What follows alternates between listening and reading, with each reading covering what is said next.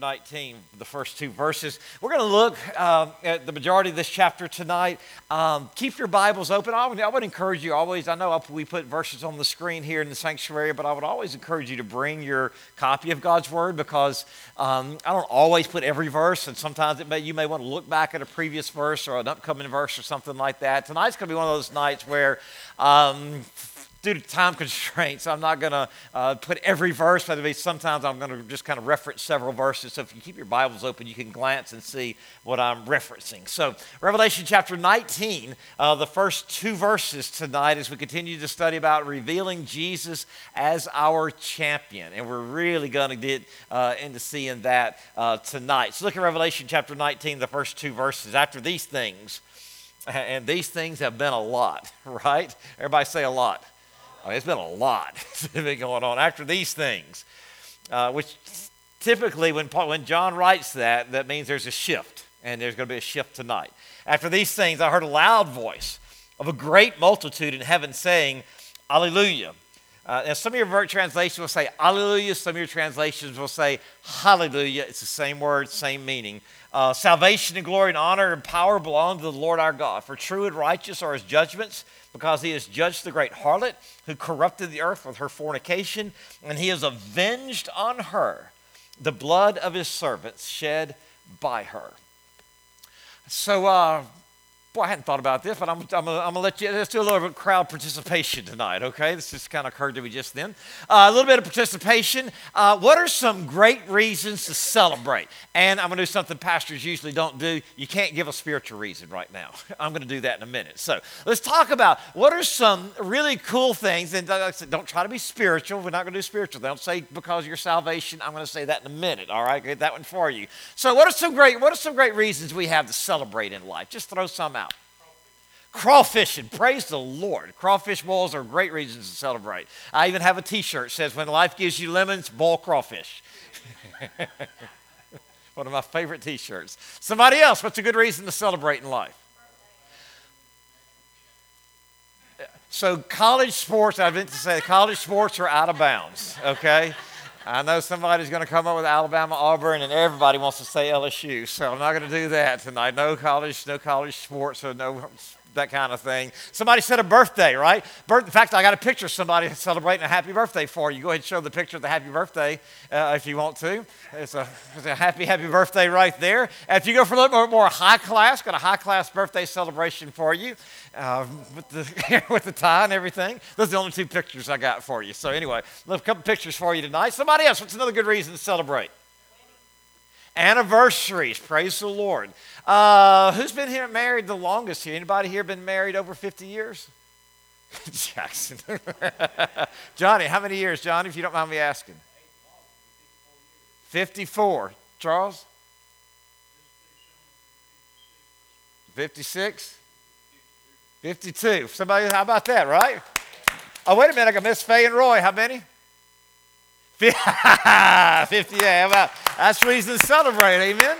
Give them a big hand clap and praise. We can celebrate that. Anybody else, something that's fun to celebrate or good reason to celebrate? Retirement. And those who are retired said, and those who aren't retired said, oh me, oh me, rats. All right, somebody else. What's another good reason to celebrate? Graduations. We've had some number of graduations this year.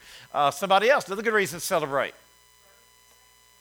Children and grandchildren. Amen. Great reasons to celebrate. Somebody else, good reason to celebrate. Having Katie Beth back home safely. If anybody wants to complain about anything in Washington, she had an internship in Washington, D.C., and she is glad to hear all of your complaints. She got a chance to answer some phones and hear some complaints, and she can fix all of it. Now, she's learned how to do that, all right? We're grateful to have Katie Beth back home. That's a good reason to celebrate. Somebody else, another good reason to celebrate? Do what? Rain on the garden. Amen. Amen. All right. Anybody else? Anything else good to celebrate? Christmas time is a great reason to celebrate, isn't it? All right. Amen. Amen. Anybody else? Thanksgiving's a good reason to celebrate. There you go. All right, all these are good reasons to celebrate. Family coming home after a long trip, amen. Good reasons to celebrate. Academic awards are good reasons to celebrate. All these kind of your children having accomplishments are good reasons to celebrate. Tonight, we know as followers of Jesus that being saved is the greatest reason to celebrate, right? It always bothers me when I hear, and I know that people get caught up in the moment, but when I hear someone who's once, especially if they're a Christian, and they win some kind of an award and they say, this is the best day of my life. And I realize they get caught up in the spur of the moment. I don't mean to be critical, but the best day of your life, even if it was when you were 9 and it wasn't all that emotional, the best day of any of our lives is when we are saved. And of course, when we see our close friends and our family members get saved, those are tremendous reasons to celebrate. And we're going to see a huge celebration in Revelation chapter 19 tonight. And when there's a huge celebration, there's oftentimes music. We talked about birthdays, weddings, and things like that. There's oftentimes music, and music plays a bigger part in Revelation than any other book of the New Testament. They're around 15. It's hard to know because they're not numbered. You can't turn to hymn number 7 in the book of Revelation there. And some of them are fragments, and sometimes it says they're saying when it sounds like a song. It's set up like a poem, which is usually a song, but somewhere around 15 songs in the book of Revelation. And so music plays a huge role in this book, and worship oftentimes has music as a big part of it.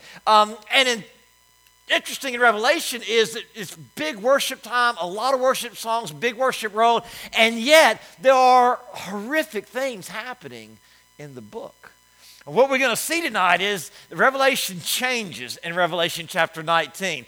From chapter 5 or 6 or so up till now, we've been going through an awful lot of stuff in Revelation. We're talking about people being burned by the sun, rivers being turned to blood, the oceans being turned to blood, trees dying, a third of the grass dying, people being killed because they won't give in to the Antichrist. We're talking about massive, massive tragedies, massive events, 200 million demons let out loose on the earth. I mean, there's just horrific tragedies beyond anything that we can ever imagine. And yet when we get to chapter 19, it changes, all right? This is kind of where we've been headed to, chapter 19, 20, 21, and 22. This is where it really gets good because the darkness, listen, the darkness of the Antichrist oppression is removed by the brilliant light of the returning King. It's been dark. The time of the tribulation is a very, very dark time. And now the King is not only coming, but he's here. And we're going to see the King show up tonight. Well, we like for it when the King shows up in our own life personally, right? And the King's going to show up on the earth one day. We're going to talk about that tonight. So I want to talk about 3 things about celebrating tonight. I'm going to talk about when we celebrate, there should be worship. We celebrate a warrior. And third thing, we celebrate a win.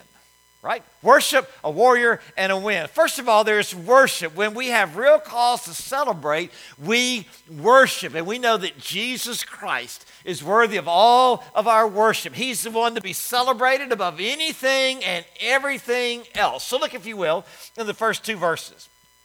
After this, I heard what sounded like the roar of a great multitude in heaven shouting, "Hallelujah! Salvation and glory and power belong to our God, for true and just are his judgments. He has condemned the great prostitute who corrupted the earth by her adulteries. He has avenged on her the blood of his servants." And so I want to kind of go through this worship service. I want you to look at it because it's a powerful, powerful worship service. First thing I want to look at is some of the sounds. What would it sound like to be in this worship service? In verse 1, it says that it sounds like a roar. In verse 1, it says there's going to be a great shouting. In verse 4, some of your translations will say they were saying or they said. Other translations say they were crying out. Verse 6 talks about there's a shouting. Verse 10 says John falls down on his face. This is no half-hearted worship service. This is no bland mouthing of words. This is no everybody sit there and be very quiet in your seats because we're all in church. This is all out worship time. This is all out giving everything you've got, all in with everything that's in our heart, worshiping Jesus, focusing on Christ. It's a loud, everybody say loud. It's a loud worship service fixing to happen here. I used to, in fact, y'all know Brother Melvin Mordecai. I think I've told some of y'all this before, but we talk about having a quiet time. And one of the first things I remember about meeting Brother Melvin is he was telling, we were talking about our times with the Lord, and he said, I was having my loud time with Jesus the other day. I said, how you doing what? He said, well, a lot of people have a quiet time. I have a loud time. He said, I play music, I sing, I rejoice, I shout, He said, I just, sometimes it's quiet, but I tend to have a loud time. Maybe we ought to start having loud times with the Lord, right? Instead of just quiet time. Probably it should be a situation where there's both. But when's the last time that you fell down at your feet before the Lord? When's the last time you shouted because you were so happy in Jesus? When's the last time you cried out to God because of his goodness to you? This is not crying out because you're sad. This is crying out because of Christ, because of who he is. And so this is all in worship, man. And I don't know about you, but I'm looking forward to that time. I'm looking forward to all that worship because as good as worship, and I've been in some really good worship service, but as good a worship service as I've been in, I've never felt like it was quite enough. My singing wasn't quite enough. If I raised my hands or I knelt down or I put my face in the carpet or whatever, it seems like there's just a little something that I can't quite turn loose of, little something I want to rejoice more. The singing's not quite enough. My heart's not quite enough. There's some kind of constraint. And on this day, all the constraints are off.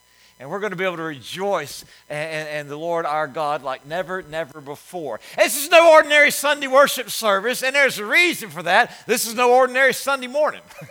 This is the coming of the great King, and we're going to see that as we walk through this. No timid worship service here. Now, notice who is doing the worshiping here. Notice who's doing the worshiping here. In verse 1, it says it sounds like a great multitude. Now, some people think that the great multitude, because of other places in Scripture and in Revelation, that this is the believers that come out of the tribulation period. That may be so. You're going to have to quibble about that, and I'll show you why in a moment. Another one, the people that's worshiping here are the 24 elders. I believe the 24 elders represent God's people. Some people want to make a distinction that the 24 elders represent the church, the Christians, but not the Old Testament believers. I think it represents believers of all times. 24, 12, New Testament, 12, Old Testament tribes and apostles. So I feel like this is representing people of all times. Also, it says it's a 4 living creatures, which is a high-ranking order of angelic beings. Angels have rank. The 4 living creatures are the nearest to the throne. They're probably the highest-ranking angels that we have. Verse 5, there's a voice that commands worship. Some people think this is God's voice that commands worship, but it seems to me it's more of maybe one of the highest ranking angels there is, because it would be odd for God to say, worship God. Or he would say, worship me, And so this sounds like to me another high ranking angel hollering out, worship the Lord. And then in verse 5, this is what kind of puts it all down for us. In verse 5, it says what? All his servants are to worship him. All of his servants to worship him. That means all Old Testament believers, all New Testament believers, everybody coming out of the tribulation, and I believe it includes the angels and all of that. And when it says it's going to have the sound of many waters, sound of many waters, don't think Conecuh River, think Niagara Falls. The idea of sound of many waters is it's really loud and really musical. Okay? And the cool thing about this is it's going to be really loud music and nobody's going to have their ears hurt. Amen? I went to a church one time on a vacation, and they had a box of earplugs at the back for people that didn't like the music quite so loud. You could get some earplugs. And so I told Laura, I was like, man, I'm going to grab a set of those because I don't want my ears hurt. But it really wasn't, wasn't that loud at all anyway. But how about this? I feel like it's going to be that roar where you just feel the praise and worship of God all through your being. It's not just entering into your ears, but it's actually coming in through your heart, through the whole being that you have, musical and loud. Can you imagine all the saved and all the angels of God joining together to worship him. I cannot imagine what kind of day that's going to be to shout and sing and worship in the presence of Jesus himself. Some of us have been in some pretty awesome services, haven't we? Some of you teenagers have been in services where hundreds of teenagers have just with voices and hands and hearts just cried out to God, worship God, loud worship to the Lord. Some of you ladies have been to a ladies' worship service where hundreds of ladies joined their voices. I've not been to that, but I would imagine that's beautiful. Hundreds of ladies just singing to the Lord. I've been to some of you guys have been to some where hundreds of men, and I can remember a couple of times where they turned the music off and you have hundreds of men singing a cappella. And believe it or not, it sounded beautiful. Just beautiful as voices rose to praise the Lord. But as good as those are, they don't have a candle to this one. Don't hold anything to this. Look in Revelation chapter 19, verse 4. And let's talk about a couple of the words they use here. Verse 4, the 24 elders and the four living creatures fell down and worshiped God who was seated on the throne, and they cried, Amen, hallelujah. The word hallelujah is one of those words where this is not translated, it's transliterated, which means you just take the Hebrew letters and put them into English. The word hallelujah is the same in any language because they just take the letters and put them into that language. The word hallelujah means praise the Lord. The only time this word shows up in the New Testament is in Revelation chapter 19. I was shocked by that. It doesn't seem right to me, but it's the only time, hallelujah. And it shows up in Psalms 24, 25 times, depending on how you kind of count it out. But it means praise the Lord, and a lot of times, especially in Psalms, it's not just somebody saying, I'm praising the Lord. It's the psalmist saying, let's all praise the Lord. It's a call to worship. It's like Rhonda standing up at the beginning and saying, hey, let's all stand up and let's praise the Lord. You can just say, let's hallelujah. That's what it means, to focus on the Lord. I was reading the day I was studying this message. One of the days I was working on this message, my quiet time that morning was Matthew 6:10. Your kingdom come, your will be done on earth as it is in heaven, which leads me to the second word, which is amen. Amen, hallelujah. The word amen means, okay, Lord, they've praised God for his power, for his majesty, for his might. Amen says, bring it on. Make it happen. That's why we say amen at the end of the prayer. It's not a signal to let everybody know we're through. Amen means, yes, Lord, bring it on. Make it happen. We're putting our yes, Lord, to what we've just said. And so the idea, especially with this passage, these are present tense verbs. Keep on celebrating. Keep on praising the Lord. Look in verse 2, and it tells you why. For true and just are his judgments. He has condemned the great prostitute who corrupted the earth by her adulteries. He has avenged on her the blood of his servants. It's not just sheer power, but justice.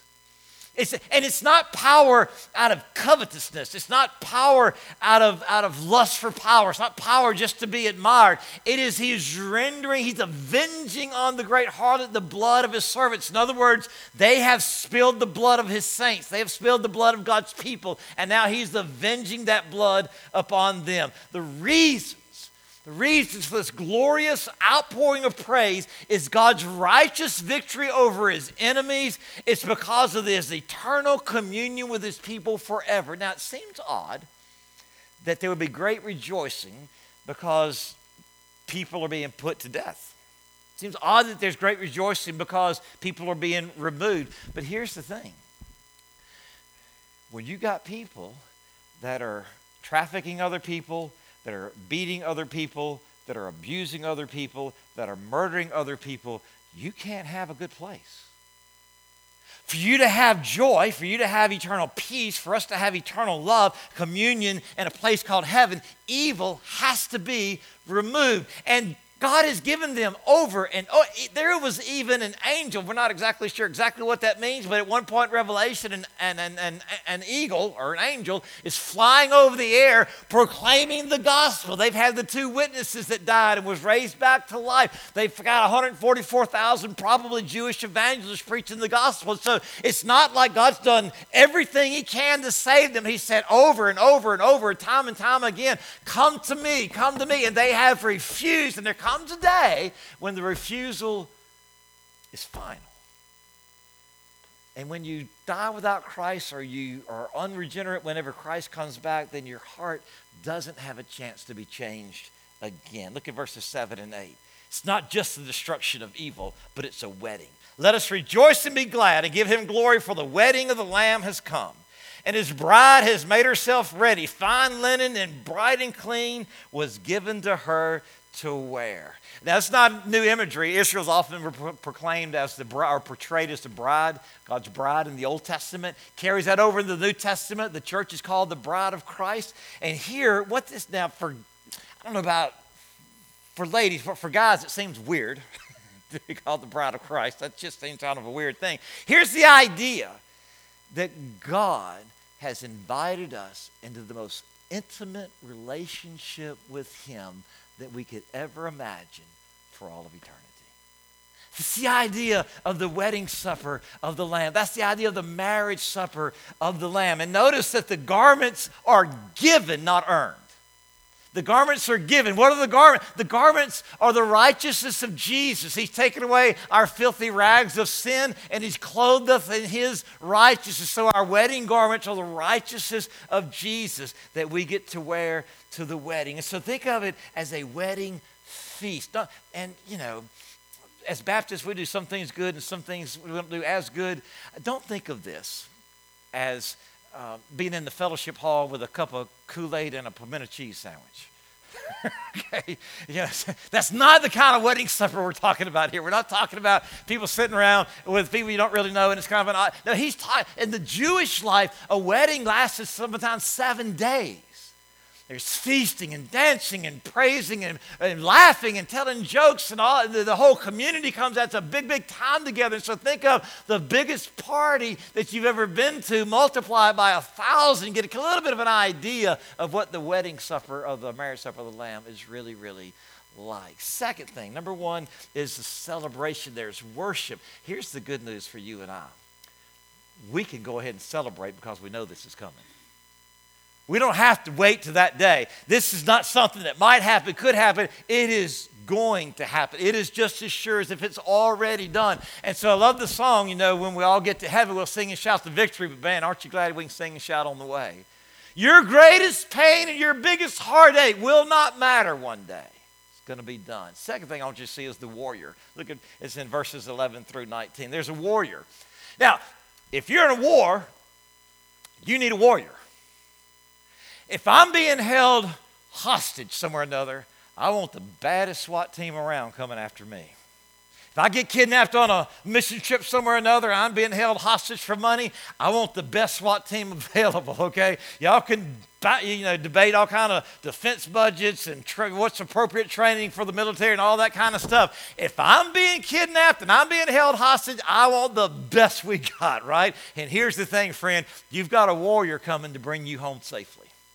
I mean, he's coming and he will get you home safely. Look at verse 11 of Revelation 19. I saw heaven standing, and there before me was a white horse, whose rider was called Faithful and True. With justice he judges and wages war.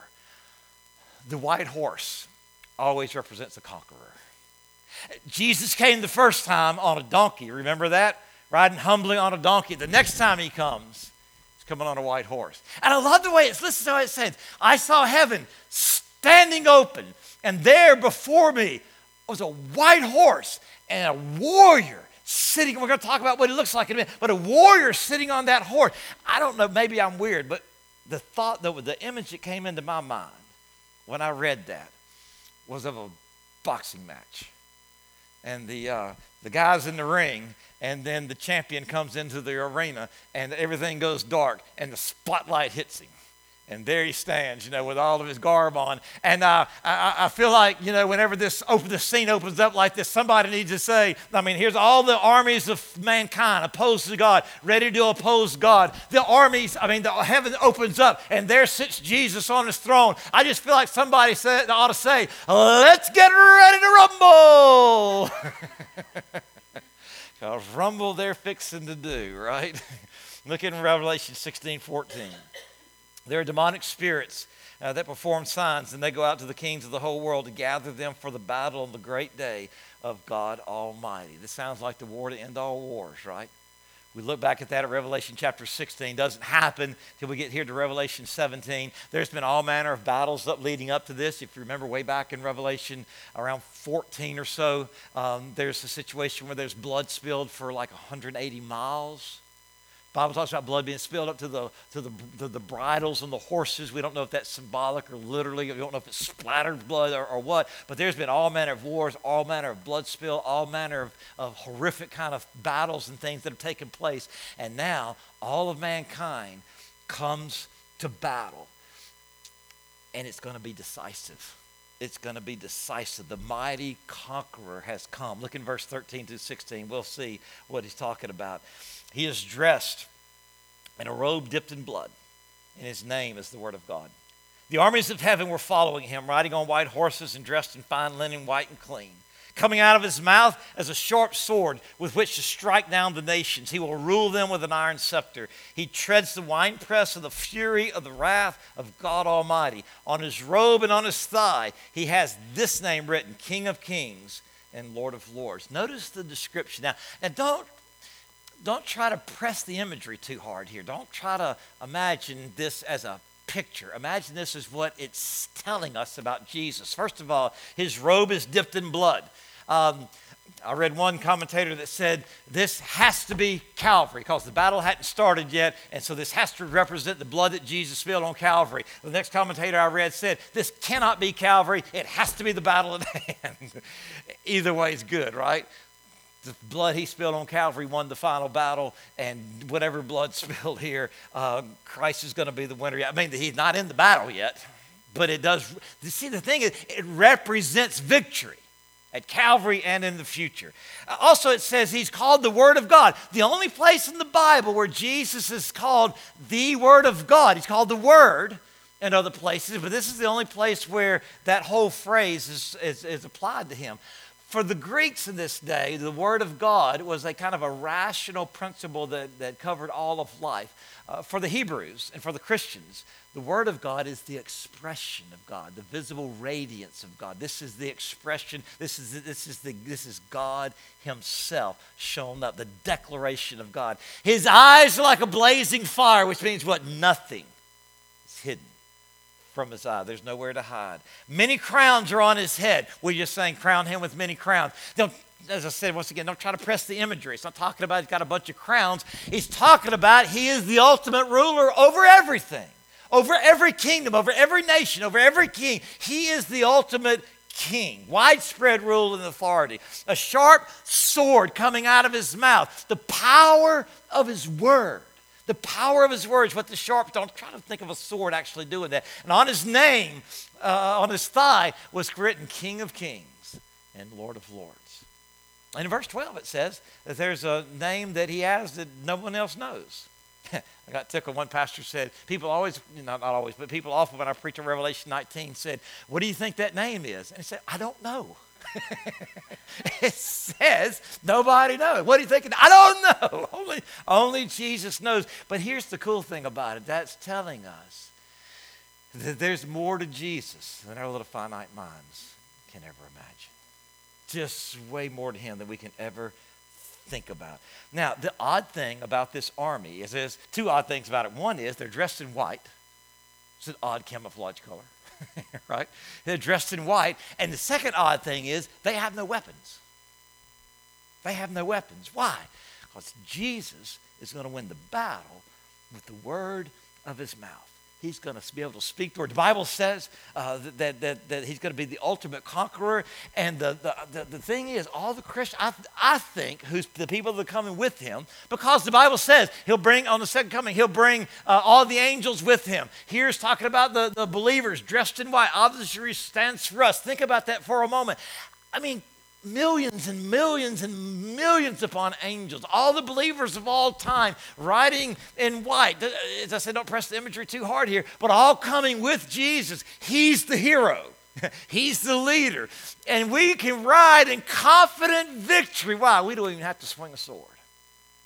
He is going to win the battle all by himself, or at least on his own authority, whatever way he might choose to read us. The idea in all this is that we should fall in love with our ultimate hero. He has come to rescue you, and he's going to get you home safely. Adrian Rogers says, if you read Revelation, you don't come to know and love Jesus more, you've missed it all. This is all about Jesus. So the third thing I would say is that there's a win. There's a win. He is the ultimate winner. We celebrate wins, right?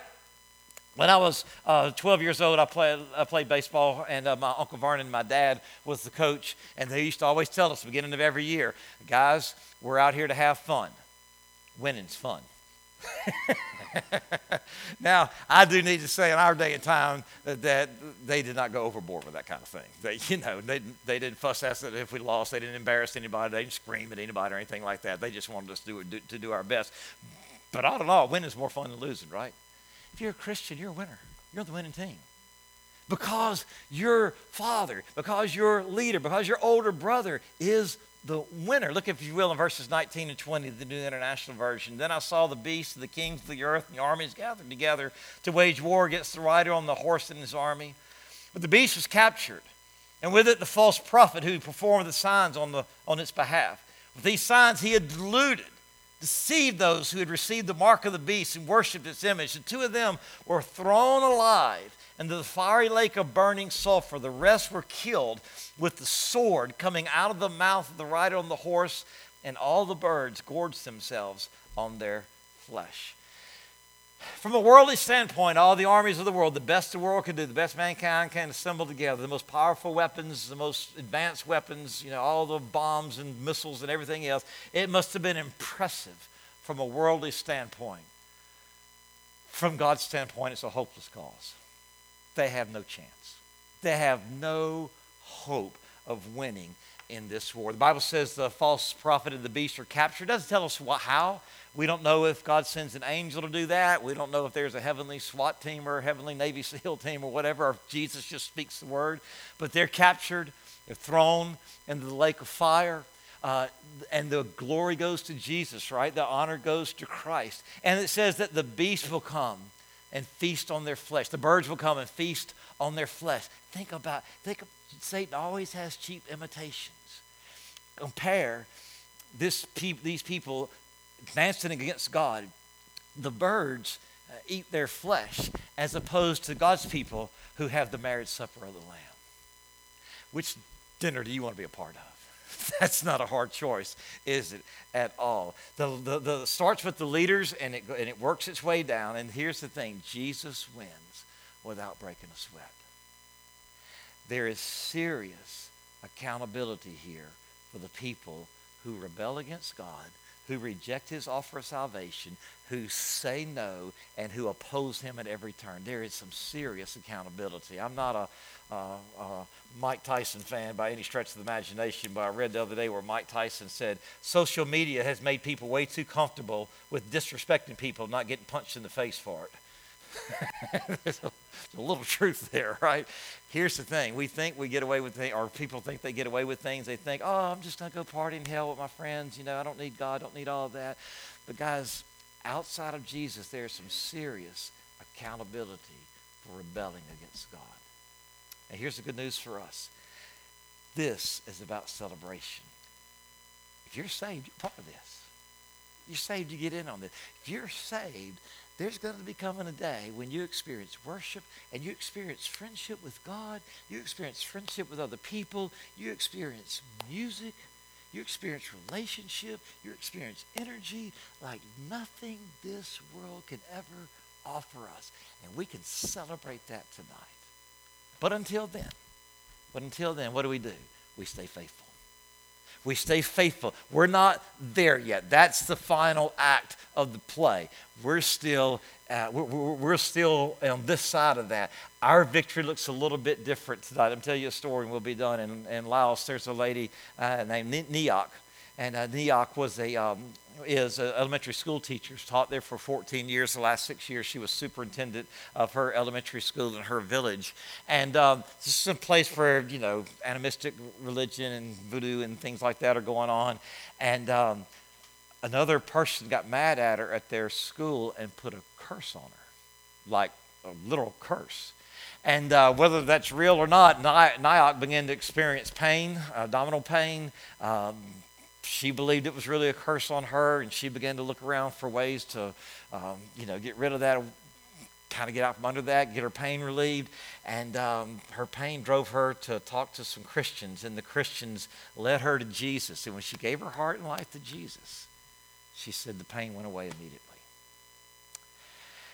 She was called in by the person that was in charge of her local area and by the person in charge of the school system for the whole region there. She was called in and said, if you don't renounce this Western religion, you're going to lose your job.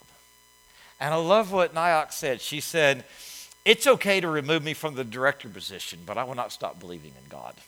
I have seen God's grace on my life. He did many miraculous things in my life, and I will not deny that one who's done so much for me. And she was removed from her job. And here's what I love. She was removed from her job, but she says, I continue to teach wherever I can, and I continue to look for ways to bless my students. We're most like Jesus when we're loving somebody else. Would you stand, please, with heads bowed and eyes closed? That's what victory looks like in our day. That's what victory in Jesus looks like for us today. It is remaining faithful, looking forward to that great day when Christ comes back and vanquishes all the enemies that are against your joy, that are against your peace, that are against your relationship with God, that cause you to feel overwhelmed, that cause you to struggle with anxiety and depression and rejection, and do I fit in and do I belong? The vanquishing those spiritual enemies are going to be vanquished one day. What a relief. What a joy to live. No anxiety, no depression, no feelings of rejection, no feeling like I don't belong, no feeling like I don't know where I fit in, no feeling like I don't know what I was made for. None of that, because we're in perfect relationship with our Heavenly Father. Father, in Jesus' name I pray, thanking you, we have reason to celebrate and worship and rejoice in you. Above every other people group on the earth as Christians, we have reason to celebrate tonight. And I pray you'd make that real to each one of us, Lord. Heads bowed and eyes closed, and we're looking around. Lisa, play softly. If you just want to come kneel at the altar and say, thank you, Jesus, feel free.